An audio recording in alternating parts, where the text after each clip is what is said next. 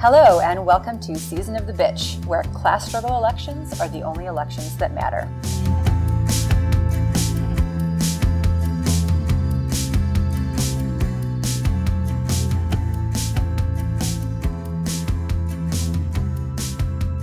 Today we have Walida and Zoe. We are delighted to have Heidi Sloan with us today. Some of you might have heard her name. Heidi is a DSA member and a farmer who is running for Congress in Texas's 25th district. For people who might not know where that is, it's roughly the Austin-Fort Worth area, the sort of area in between, to unseat the incumbent Republican Roger Williams, who is, and I couldn't believe this when I read it, a local car salesman. Heidi, welcome to Season of the Bitch. Welcome. Thank you so much. I'm so glad to be here. Well, for our listeners, why don't you tell us a little bit about your history as a former teacher, someone who's worked on homeless issues. How did these affect your personal politics, and what brought you to socialism? Yeah, absolutely. So for about 6 years, I taught in a public school classroom for children with disabilities. It was a fully integrated classroom, kids 3 to about 6 years old. And it was really beautiful, really inspiring, and a valuable time for me to understand both the impact of integration and community building amongst different sets of needs and different strengths, and also like an incredibly frustrating time, as many people who have worked in public schools and especially in the departments in public schools that deal with disability curriculum and resource acquisition. So I eventually left that work, left these kiddos that I loved so much, and I transitioned into farming. And I currently farm in the middle of a permanent supportive housing community for folks who are leaving chronic homelessness. Some of my friends there were homeless for a couple of years, and some for 20 or 30 years at a time. Oh, wow. Yeah. And so for me, I'm that person who took all those sayings to heart about like being the change you want to see in the world, and really tried to like dive in and be amongst and alongside of like the most vulnerable folks that I could find. But, I also really bought into the philosophy that I could make a lasting impact on my own in what turn out to be bigger systemic issues. And so it took a lot of honestly just watching people that I love like slip through the cracks and slip through my fingers, because that fight is so much bigger than myself, for me to realize my politics at all. Wow. Yeah. And so I would say that my first like development into any real politics, it was through a lens of organizing. It was saying and hearing people say that one person alone can't tackle inequality. That's not how this works. That's not how it was built, and that's not going to be how it is unbuilt. But that when we stand together and when we bring people into their own collective power, then we really can start to make all of those changes that I was really wanting to see in the world in those spaces. Hell yeah, that's awesome. Yeah. I do need to tell you, the one time I've been to your district, I was telling Walida this earlier, was in 2014. Our true listeners know that Gilmore Girls is like my all-time favorite show. I'm obsessed with it. And they did the one and only Gilmore Girls reunion was in Austin, and I flew there for it. So big fan. Amazing. So I have only great memories of Austin. A curated experience. Yeah, for sure. But anyway, could you tell us a little more about your campaign? Obviously, you've done a lot with homelessness. What are some of the other like main things that you're working towards with your campaign? For sure. Yeah, thanks. Definitely continuing to work on issues of homelessness in the districts and throughout Texas. Honestly, like electoral politics is not home base for me. So we, in setting out on a congressional campaign, first of all, had to learn like what that even looked like and spent a number of weeks doing that. And then once we had sort of a feel for how people operate electoral campaigns generally, we're left with this feeling of, okay, now we get to decide what of that we're going to take and what of that we're going to leave, what is going to like actually move the campaign that we want to grow in the direction that we want to see it. And it's fascinating. Electoral politics is fascinating. There are so many spaces where we are told and are telling whole people that what matters is their vote. And if they just vote, then things will turn out how they want them to. Yep. And I just don't think that that's true. I think we have strong historical evidence that says even with a popular mandate, individual politicians don't get it done. And so we are like out there having these conversations and trying to cultivate language that says, actually, you are so much more than your vote. Actually, you are a person who lives in a home, hopefully, who deserves a home, definitely. You are a person who is part of the healthcare system because you have health. You are a person who has an impact and is impacted by the educational system. You are a person who works or does not work, or you are a person who participates in our environment. And all of those spaces matter as much as voting matters, and who we are and how we show power in those spaces has to work collaboratively with how we show up to electoral politics, in my vision of how we actually get things done in the world. Tell us a little bit about the 25th district itself. What does it look like demographically? It's wild. Nice. So you said earlier that it runs in the space between Austin and Fort Worth, which is like true. But it also goes a little bit south of Austin. And so to drive from one end of my district to the other, it takes 4.5 hours.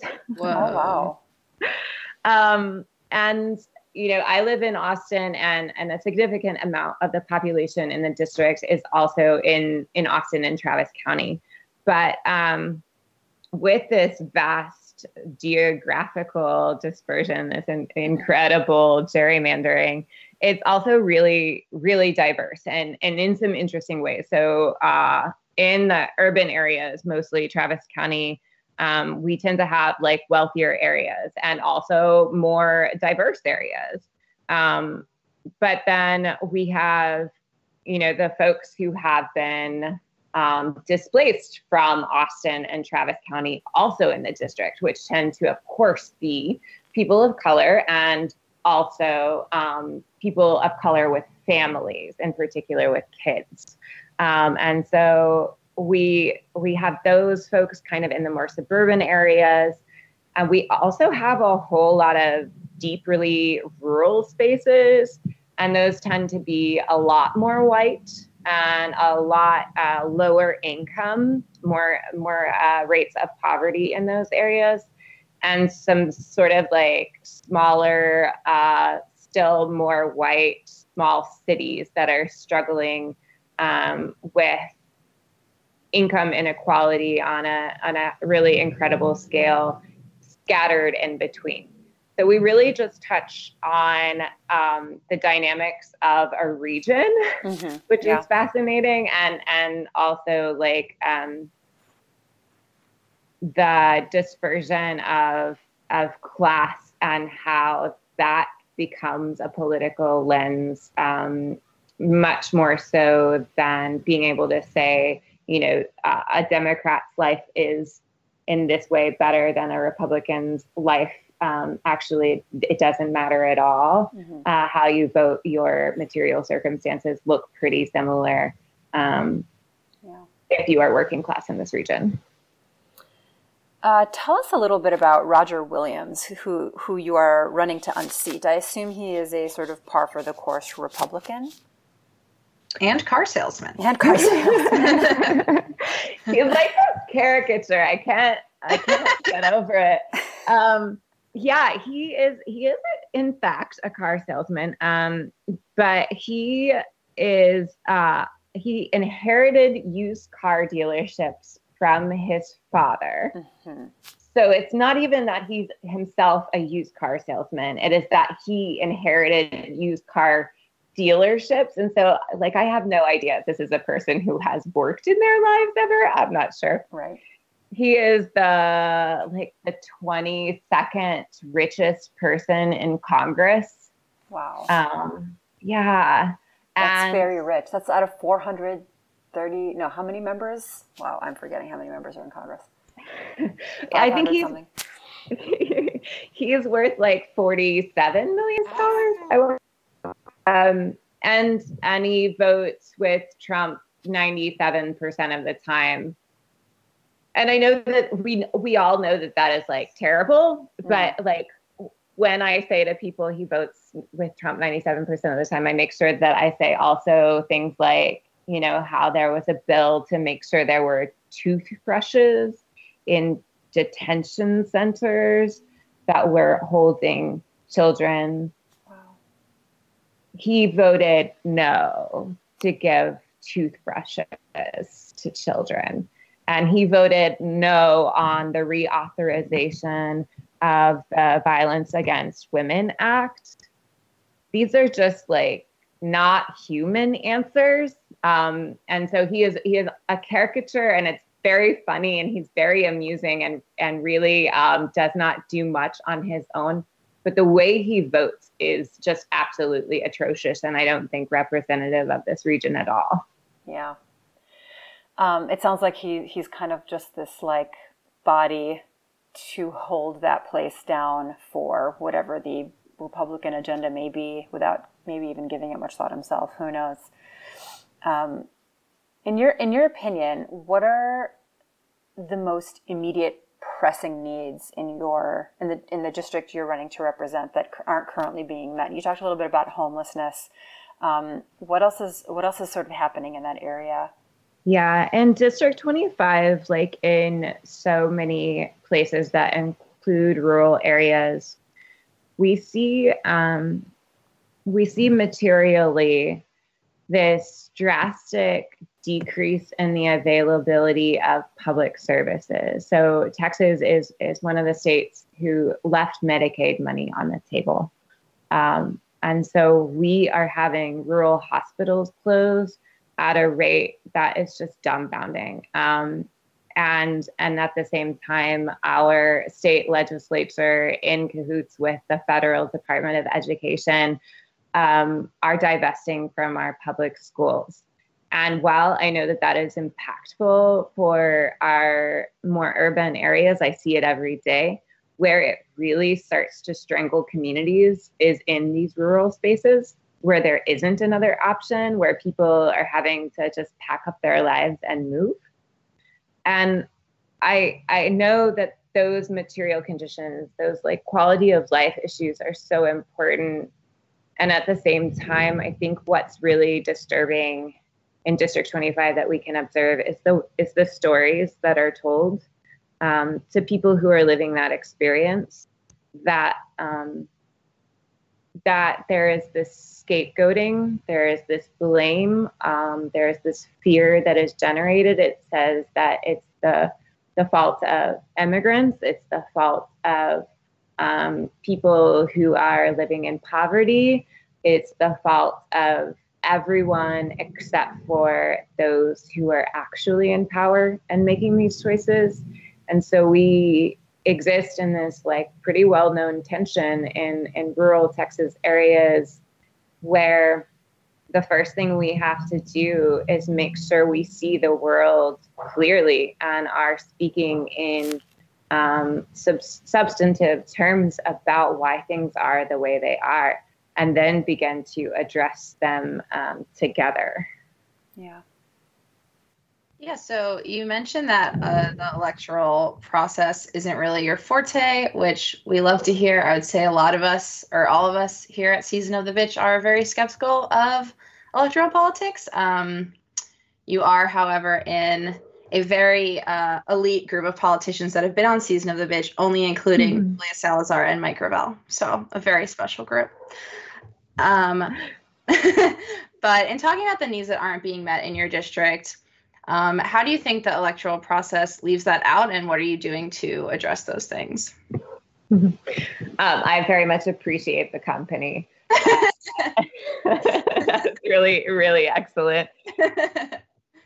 I think that when we talk about electoral processes as they exist right now, it really is like trying to convince people to trust me, that I am the right person for the job, that I have the right morals, that I will go to Washington and fight for you. And I think that what we need a lot more than like a savior is actually to be organized into our own liberation. I think that we need to focus on building through electoral politics structures that endure, infrastructure that endures for much more than just one cycle or one campaign. And so like literally just getting neighbors to talk to each other is a huge first step. And then bringing them to collective action over those conversations, over those needs that they can identify better than anyone else in the world can identify. And that happens, of course, in our neighborhoods and in our school districts, but it also happens in our workplaces. And when in electoral politics, we are generating that kind of connection, I think that we have the opportunity to maintain both the power of connection within the community and access to the power that comes from holding elected office. And honestly, like I didn't make this up. I believe this because I've seen people use electoral practices in this way. We have a city council member in Austin who organizes us to action and is organizable to what we want to get done all of the time. And awesome. It is fantastic. Yeah. There's a lot going on, as you touched on, around homelessness in Austin right now. You were part of a coalition that ended the criminalization of homelessness, which honestly kind of insane that homelessness is criminalized. But now the governor of Texas is threatening to crack down on Austin in response to increased visibility of homelessness, because how dare they be visible? So can you tell us about that fight and your involvement with that? This is an ongoing fight, like today ongoing, like next week ongoing. And it's a fight that I absolutely will not back down from now or ever. So the premise is that in Austin, up until June, it was a ticketable offense to sit down, to lie down, to camp, or to solicit money, in other words, panhandling.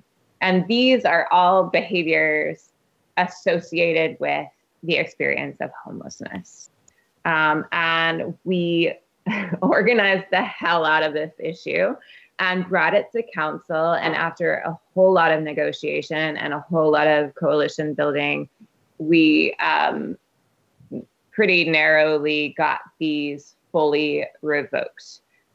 We built into the new ordinance language about public safety and access issues. So like having at least 4 feet on a sidewalk, being able to enter and exit buildings safely. And we removed all language that explicitly points to just people who are poor, because that's not an objective and enforceable standard for criminalization, or it shouldn't be. But people were big mad about this. Before it even went into effect, before the new ordinances even went into effect, the media was creating this firestorm, going out and saying that suddenly the incidence of homelessness in Austin had skyrocketed. And that's just not true, one. But for me, driving down the same streets and looking under the same overpasses that they were going around and filming and saying were so terrible, what I saw was, for the first time in my experience in the city, people were, instead of sleeping on the bare ground or on a piece of cardboard, they had a tent, and maybe they had like a mattress or a blanket in their tent. And it still almost brings me to tears just thinking about how that's an increase in quality of life. Yeah. And it made people so angry to see. So now we have the governor, Governor Abbott, who is threatening to come in and do something about the problem. And he makes really strong references to things that Trump has said about putting people somewhere else, about removing them, about the contamination that they are bringing to the area. And this is a governor who has the ability to, number one, expand Medicaid. This is a governor who has the ability to allow cities to increase minimum wages. This is a governor who has so much that he could offer in terms of assistance, and instead is threatening to come in and take city power away. And I don't even, the language, the threat to people themselves is veiled, but I take it very, very seriously. It's really, I've lived in Chicago my entire life. And earlier this summer, was the first time in my memory that that I've seen tents, like tent areas popping up for people to live in under the highways. Like I've always seen like homelessness, and I've always seen maybe one tent here and there. But this year, I was shocked. I saw an area that's beneath an underpass here in the city that was a sea of tents, and I had never ever seen that before. And it just hit me like, yeah, the gentrification happening in Chicago, of course, is by design. Of course, we all understand why it's happening. But even I'm struggling with it. Everybody I know is struggling with rent in the city, even if they've been lifelong residents.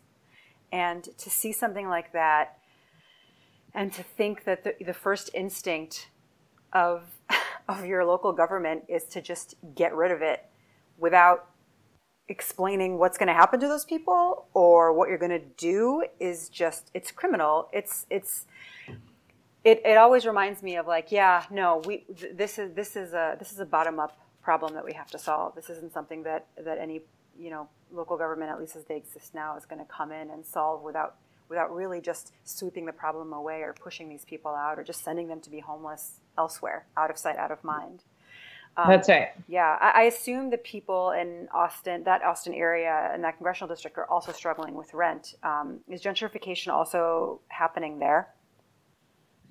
I really appreciate you making that connection between displacement and gentrification and the issues of homelessness, because they really are on the same spectrum. This is the threat that is after both people who are housed and those who are unhoused right now. And we knew that decriminalizing homelessness wasn't going to solve the problem. That was never the intention. If we want to solve for homelessness, we have to look at the affordable housing crisis and the lack of affordable medical treatment and the lack of jobs with living wages. In Austin, for example, 2 people earning our minimum wage, which is $7.25 an hour, could work full-time, both people full-time, and they would pay on average half of their income in rent every month, which puts them well below any sustainable metric for housing. Yeah. It's not possible here to have it both ways, and we are seeing the direct results of that impossible situation. Yeah, that sounds familiar. I mean, calculating poverty rates in this country has always been such an interesting political thing to me, because whenever I read any definition of what a poverty rate is, it's like, well, you're sure, this is my income and this is what I have to pay to live. You're not taking into account medical emergencies, medical bills, student loans, credit card bills that I'm not racking up because I like to go shopping. I'm racking up because I don't make enough money and have to put things on my credit card to make ends meet. Like they don't just take all of these other costs of living into effect, and then they just arbitrarily say, well, you make this much, this is how much it costs to live here, so this is the poverty line. When it's in reality, it's probably much higher. Being poor is so expensive. Yes, it is. Everything takes longer and it costs more when you can't just pay for it easily and outright. Yeah. So you talked a little bit earlier about connecting a campaign to movements. You're talking about, even elected officials that that are very mobilizable and who mobilize. I assume you mean to do the same thing when you win this congressional seat away from the used car salesman. How do you plan on mobilizing for things around, like, in an ideal world, we get a Bernie Sanders president and we have a whole new generation of DSA members in Congress, and now we can nationalize or mobilize around things like national rent control, which is something he's also talked about, and the Green New Deal and Medicare for All. How do you envision mobilizing around these things in your congressional district? I think that question has kind of two chapters to it. So while we have this opportunity to go around and knock on 100,000 doors or more in this district, we get to do this thing that we call deep canvassing, right? So we go and we have a long conversation with people. And my favorite question is, of course, like, what is it that keeps you up at night? What's going on? What are you worried about? And when people share the answer to that question, they are often sharing the same answer that their neighbors did. And so being able to make connections in that way, just like hear people out and recognize their struggle. Yeah. But then I know that there are tons of leaders already doing this work. I know that there are students who are leading the charge for a Green New Deal. Mm-hmm. I know that there are nurses who are so deeply invested in Medicare for All. And I do not need to stand in front of those groups and get the recognition for myself instead of building up what they're doing. Because honestly, like, they have numbers and I want to contribute to those numbers, because numbers in our realm of accounting mean power. And I am counting on that power existing to actually get these things done. But then the sort of second chapter of this, so going into the election, we are organizing and we are connecting and we're building power. Once we are hopefully in office, we are thinking through really actively what it looks like to govern with organizing as a lens. So creating institutions that drive activists and organizers and community leaders to the table of policymaking. And I think we see some really great examples of this happening right now.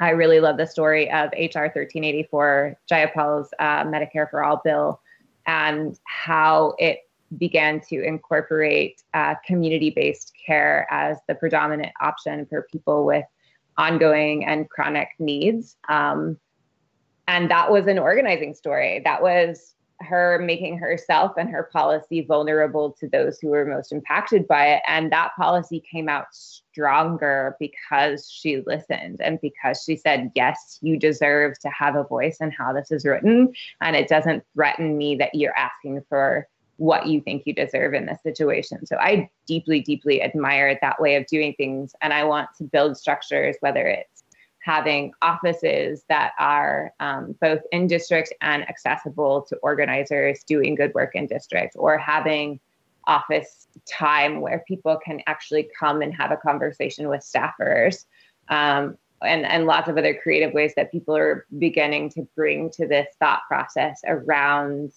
being an elected official that is 100% accessible to the movement. That's amazing. And that's pretty much the only way this will work. So you've talked a lot about your focus on workers' rights and marginalized and vulnerable populations, and how that's something very vital to your campaign.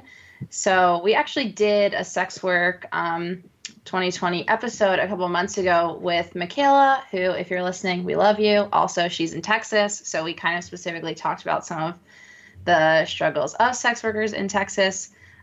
Is that something that you're working for, and how are you taking sex work rights and decriminalization into account with your campaign? So we are definitely considering and building on and working towards the full incorporation of declaring the rights of sex workers as the rights of any workers. You know, they are in the same category as far as providing a service and making an income and having to pay their rent and their bills and et cetera. What is different about sex work is that it is pushed into the shadows. And I know for certain that that is not a healthy or safe place for work to happen, any kind of work, but particularly work that is in large part provided by already vulnerable people, tending to be women, tending to be people of color, tending to be younger people, folks who are already relatively without as much power in our communities. And so I want to have that conversation with our rural voters, and I want to have that conversation with the folks who would be clutching their pearls from a place of both, look, if we are for workers, then we have to understand the full context of what work is. But also, y'all, criminalization does not make this safer. It makes it so much riskier for everyone involved. And that risk that we see cultivated with criminalization in sex work is not so much unlike the risk we see cultivated in the criminalization of things like substance use, when we know that bringing these issues into the light can actually help us to recognize what about them makes us perceive unsafety, and what about them is just like the perception of things in the dark. And so I want to continue to commit myself to that, and I want to continue to follow the voices of people with direct experience there. I think it's really important, and I'm not going to proclaim that I have all of the answers of what that is like, but I believe the workers in their fight, and I certainly do stand with them. Yeah, I think that's great. Actually, Walida and I both are part of like a national network of people trying to integrate more sex worker rights within DSA. And one of the things we're trying to do is have it be part of like the candidate questionnaires, which gets a lot of pushback because people are like too cowardly about opening up this conversation. And so I'm just like, see how easy it is? You just ask. You just bring it up and then it's brought up. That's right. Like so many things. That's right. Yeah, I feel one of the things that I hear the same things as Zoe is like, well, that won't work here, that won't work here. And I can't pretend that I understand the demographics of every single part of America or anything like that. But it's kind of like every other thing where it's like, well, look, I'm not asking you to be one way or the other on your personal opinion about something. I'm asking you to recognize a very serious issue that's affecting people, understand how it's affecting them, and be on the side where we remedy how it's affecting them, whether or not, regardless of how you personally might feel about it. And yeah, you just got to bring it up and talk to people. And I think you'd be surprised at how most people respond to things like this when you actually sit and talk to them like a human person, face to face, 100%. That's such a good reminder. And I'm actually very grateful for you saying exactly that, because I will be totally honest. I get to bring up a lot of intimidating things with folks that I know aren't going to start out on the same page with me. And exactly what you just said is what I have to tell myself every day, and what I have to say to my volunteers, like, we can do this. Yeah. We have these conversations all the time. And if we are afraid to speak truth to our neighbors, what are we going to do when we have to speak it to power? Right. Yes. Ah, well said. I like that. So you're currently running, are you currently in the primaries stage? Are you running against another Democrat right now? Yes, indeed. Yeah. When is the primary season over? Like when does that end so that the actual like general election begins? Yep. So I am in a competitive Democratic primary, and that runs through March 3rd, which is Super Tuesday, and follows the presidential cycle. And then the general is in November along with the presidential election. What can you tell us about your Democratic opponent? You know, the other person running in the Democratic primary is a person who has run previously and seems to be like a very nice person. Not someone who I ever met in organizing spaces. And so for me, what I see as the big difference and the reason why I run is my theory of change, that you can be very nice and you can talk about the right policies, but it does not matter how much you personally are committed to that. It matters who you are bringing with you into that fight, because we have seen many, many good-hearted people try and go and make a difference all on their own and not succeed in that. And so in these spaces, that's the conversation that I'm continuing to cultivate and continuing to have. But she is a very nice person, and we see each other all the time. And so I try to keep it as friendly as possible. The policies tend to be pretty similar, though when we talk about things like criminalization, I move towards an abolitionist anchor. And I just take that as far as it will go. And in this race, we are seeing a lot of movement to the left when we anchor to the left. So that's really exciting. Yeah, that's awesome. That's good. That sounds nice and friendly. You know, we try. So switching gears 100%. We like to try to end our interviews on a fun note when we can. And as we established on our episode with Julia Salazar, it's very important to us that political candidates be transparent about their astrological charts. So, for the people of America, do you know your sun, moon, and rising? And if not, no worries, I can look it up for you. I don't, but I really want to know. So let's do this. Okay, let's do it. I love this. We actually, on our Patreon, Laura and I do a series where we read people's charts for them, and we did all of the presidential candidates for 2020, and it was very fun. So I love it. It's funny, I'm way more nervous about this than any of your others. I'm like, what am I gonna say? Okay, submit. Let's see. Okay, you are a Cancer sun, which I do happen to know is the same as Elizabeth Warren and Marianne Williamson. Or Williams. Let me find. Okay, so sun in Cancer. You're protective of those you care about and of yourself, quite reticent about sharing your inner self to the rest of the world, and often caught up in reminiscing. You have a reputation for moodiness, although this trait is most evident when the moon is in Cancer. Yeah, I mean, Cancers are water signs, which are like very upfront with emotions, like very in touch with your own emotions, which I don't agree that it's like moodiness. I think that's kind of rude. You can be intrigued by objects with history attached to them. Oh, like sentimental about like antiques and like old photos and stuff like that. Like Elizabeth Warren's dolls that she had when she was a child. Exactly. So easy to pick up on. And then where'd it go? Oh, your moon is in Virgo. I feel like that's good for a politician. Virgos are very organized, very good at like spreadsheets and having all their eggs lined up. That's not the saying. What's the saying? No.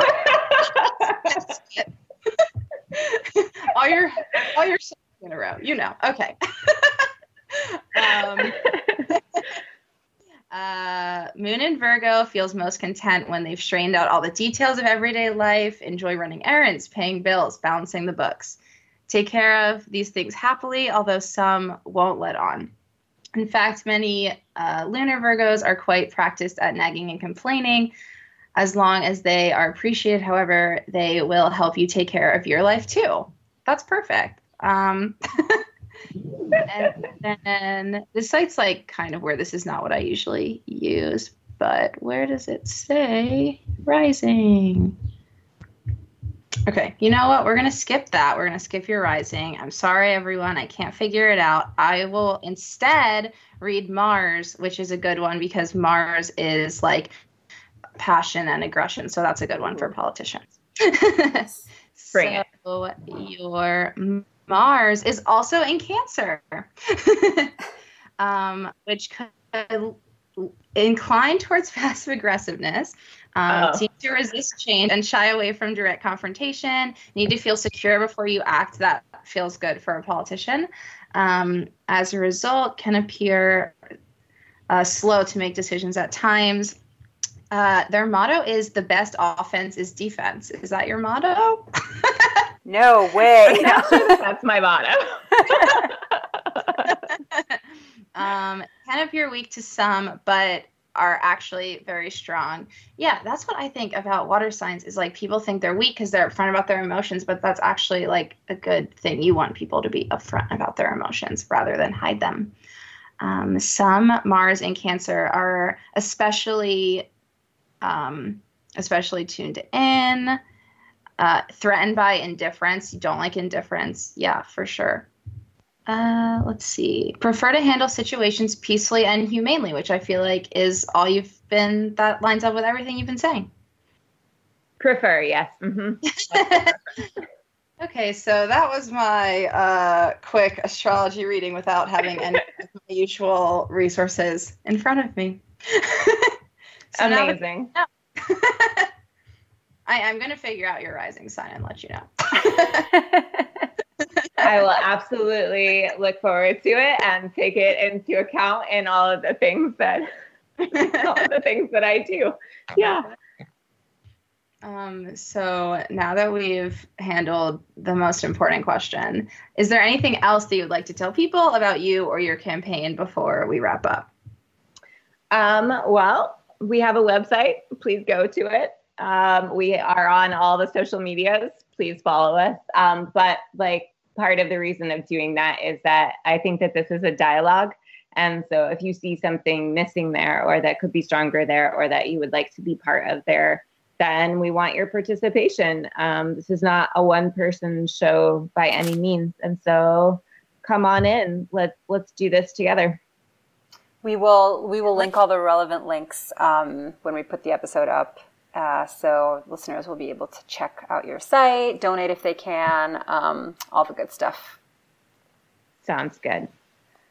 All right. Well, I think that does it for today. Thank you so much for taking time out of your, I'm sure, very busy schedule to come talk to us today about your campaign. We're very excited for it. We wish you all the best. I hope you win. And yeah, it's been a really good conversation. Thank you so much. And thanks for having such a smart and fun and correct podcast. Thank you so much. I appreciate y'all. Thank you. Okay, well, that is our episode for today. That was a super fun interview. I'm glad she was such a good sport about me doing an on-the-fly chart reading. If you want your chart read, you can subscribe to our Patreon and send us your chart. And we know we're behind. If you sent us your chart already, don't worry. They're coming. Several of my friends have been like, are you still doing that? And I'm like, yes, but we're busy. And our editor is underpaid, so give us more money. Yep. You can also find us on Twitter at Season of the Bee, also on Instagram, also kind of on Facebook, but we're trending away from Facebook, but still like us if you're on Facebook, though everyone should actually just get off Facebook. Yes. And you can email us at seasonofthebee@gmail.com. We love when people just kind of send us like long emails about how much they love us. You can rate and review on the podcast apps on iTunes. Sometimes when I'm sad, I just like scroll through and read our reviews, and I'm just like, people love me. I should do that. Honestly, very uplifting because we have 5 stars, which I didn't know. And this is a long outro now. I'm going to tell the story anyway. My workout buddy at the gym was like looking up our podcast, and she was like, wow, you have 5 stars. Wow, you have like a big following. Like you have all these like reviews. And I was like, oh my God, we do? I actually did not know that, which makes me feel bad. Now I'm going to go read them all. Yeah, you should. It just feels very nice. So anyway, leave us more reviews. We'll be reading them. I think that's everything where you can find us. Yeah, anyway, thanks for listening, and we'll talk to you next week. Thanks, everyone. Bye, Zoe. Love you. Bye.